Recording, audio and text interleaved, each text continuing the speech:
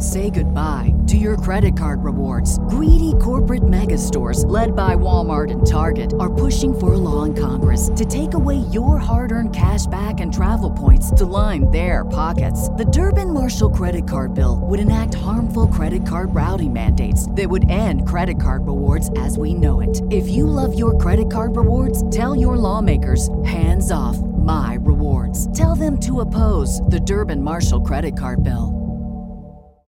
Without the ones like you, who work tirelessly to keep things running, everything would suddenly stop. Hospitals, factories, schools, and power plants, they all depend on you. No matter the weather, emergency, or time of day, you're the ones who get it done. At Grainger, we're here for you with professional-grade industrial supplies. Count on real-time product availability and fast delivery. Call, click Grainger.com, or just stop by. Grainger, for the ones who get it done.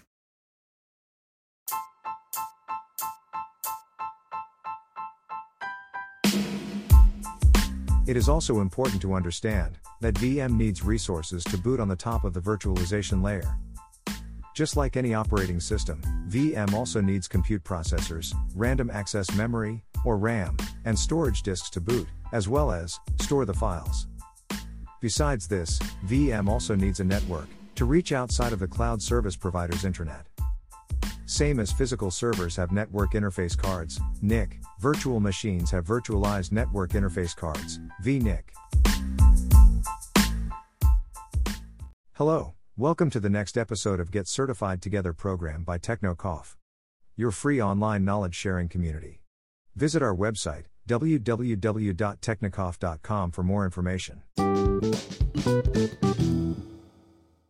In this episode, we will be covering the next section of the CompTIA Security Plus certification exam. Let me start with the last topic of this domain, which also happens to be one of the key areas in today's IT infrastructure. It is cloud security. Cloud security is getting key attention these days, as more and more organizations moving their workloads to the virtualized environment.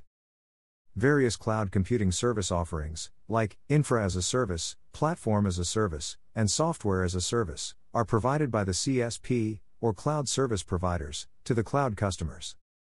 Another important stakeholder in the cloud-based paradigm is cloud service partners, who work with cloud service providers to provide add-on services to existing cloud offerings.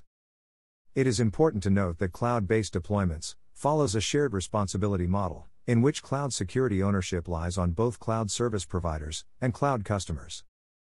Organizations can hire third-party providers to manage their share of cloud security.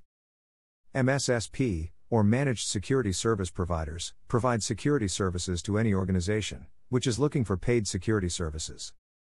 CASB, or Cloud Access Security Brokers, handles security incidents related to the communication between users and the multiple clouds. Now that we have a better idea of various stakeholders in the cloud service model, it is important to understand a few technical terms related to cloud computing itself.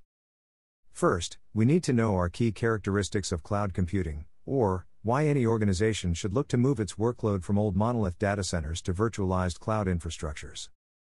The first characteristic of cloud computing is on-demand services, that is, services are available to the cloud customers as per the requirement. The second characteristic of cloud computing is elasticity with scalability, that is, resources like CPU, storage, etc. can be added, or removed, on the go. Scalability also covers the spinning of new virtual machines, as and when the need arises. This scaling technique is called horizontal scaling. The third characteristic of cloud computing is resource pooling, that is, underlay hardware resources in the cloud can be shared by multiple tenants or customers without impacting the performance of each other's applications. The fourth characteristic of cloud computing is broad network access, that is, access to cloud infrastructure can be provided to customers in the different geographical locations, on the internet, via VPN, or through a direct connection, in the least latency possible of up to few milliseconds. Lastly, the fifth characteristic of cloud computing is measured services, that is, the customer pays only for what they use. There is no need of overpaying for the resources, which were not required in the first place. With all the key characteristics of the cloud computing model discussed, we can focus on how to achieve them in the first place. The motive of cloud computing is sharing of the resources among multiple users. Virtualization is the technology which helps in achieving this goal, using software called hypervisors. With the virtualization, cloud tenants may create multiple virtual machines, sharing the same set of resources from the underlying hardware. Hypervisors can be deployed in two different ways: on a server. A hypervisor may be deployed directly on the bare metal server, called Type 1. Example of Type 1 hypervisors is VMware ESXi and Microsoft Hyper-V. A hypervisor may also need another host operating system to run itself first. They are called Type 2 hypervisors. Example of a Type 2 hypervisor is Oracle VirtualBox. We have by now used the term virtual machine multiple times. But what are they exactly? Virtual machines, or VM, are isolated guests deployed on top of virtualized servers with their own guest operating system. Mostly, cloud customers create and work on these virtual machines, with cloud service providers managing that underlying hardware and virtualization layer. We must also understand various security risks associated with the VMIS. VM escape attack is the one where attacker tries to escape the guest OS and traverse to the host operating system and virtualization layer. VM sprawl attack is the one where the attacker identifies unused VMs, which are not deleted after use, thus accumulating unpatched vulnerabilities over time. It is also important to understand that VM needs resources to boot on the top of the virtualization layer. Just like any operating system, VM also needs compute processors, random access memory, or RAM, and storage disks to boot, as well as store the files. Besides this, VM also needs a network to reach outside of the cloud service provider's intranet. Same as physical servers have network interface cards, NIC, virtual machines have virtualized network interface cards, vNIC. By now, I have told you about how cloud infrastructure is created, and how customers may deploy their VM on top of that infrastructure. However, many times customers may want to save themselves from additional efforts of creating virtual machines before deploying actual applications inside those VM. For example, if I want a MySQL database for keeping my backend data, it would be quicker for me if I can get the whole pre-built blank database from a cloud service provider. Such offerings are called CSP managed applications and are sold as software as a service. Web servers, databases, or load balancers are some of the most common CSP managed applications provided as software as a service to the end users. The key benefit of purchasing these services directly is that they are cloud native and optimized to give the best performance in the cloud environment. Another way to save efforts and time while creating new virtual machines is by using orchestration and infrastructure as a code tool. Cloud orchestration and infrastructure as a code tool, enabling users to spin new VMs, perform various lifecycle operations, and remove them when not required, using reusable codes and cloud service providers' inbuilt orchestration modules. Now, let me bring the call upon the elephant in the room. Cloud, with all its benefits, leaves a considerable amount of fear among customers related to its security. With pooled resources, access over the internet, and multi-tenancy, these fears are expected.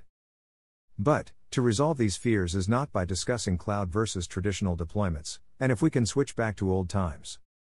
But, by using defense strategies and security solutions built specifically for the cloud-based deployments. Now, as I said, cloud security follows a shared responsibility approach, where the onus is divided among service providers and clients. Based on the type of the cloud model, like public cloud, private cloud, or hybrid cloud, and the type of service a customer is using, like infrastructure as a service, platform as a service, and software as service, the scope of the security responsibility shifts among the users and providers. Cloud providers deploy different mechanisms, with defense in-depth approach, to ensure on-premise level security to virtualized workloads. The first level is the security groups, which are created in the cloud as the set of ports, protocols, and IP addresses, which can be attached to any application or VM, to control network access to the application. For additional security, TLS-based encryption is used for the data in transit, while data encryption is used for the data at rest. Virtual firewalls and secure web gateways can be used to further control and monitor traffic going in and out of the cloud. Cloud providers also have an inbuilt identity and access management solution to ensure users with direct access to the cloud environment can perform only those operations for which they are allowed as per policies. Lastly, in the cloud characteristics, we learned about multiple geographically located cloud server sites. This brings a new set of challenges to the end users, which is data sovereignty. Since cloud provides global deployment options, where the user can store data anywhere. Few countries, although, may have rules to bar local data from storing in a different country. Cloud security must cover this aspect and ensure data sovereignty is not compromised. This is under end users' responsibility to carefully choose their data storage location to avoid breaches in compliance.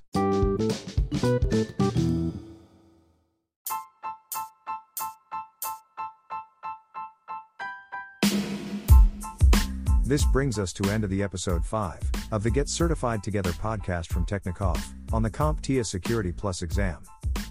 In episode 6, I will proceed to the next section of the exam, security implementations.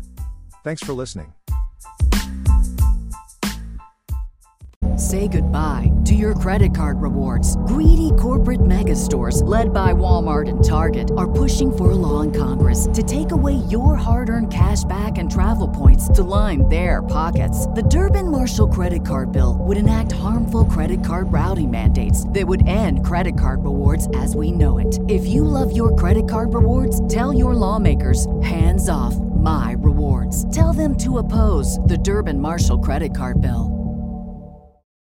For the ones who work hard to ensure their crew can always go the extra mile, and the ones who get in early so everyone can go home on time, there's Grainger, offering professional-grade supplies backed by product experts so you can quickly and easily find what you need. Plus, you can count on access to a committed team ready to go the extra mile for you. Call, click Grainger.com, or just stop by. Grainger, for the ones who get it done.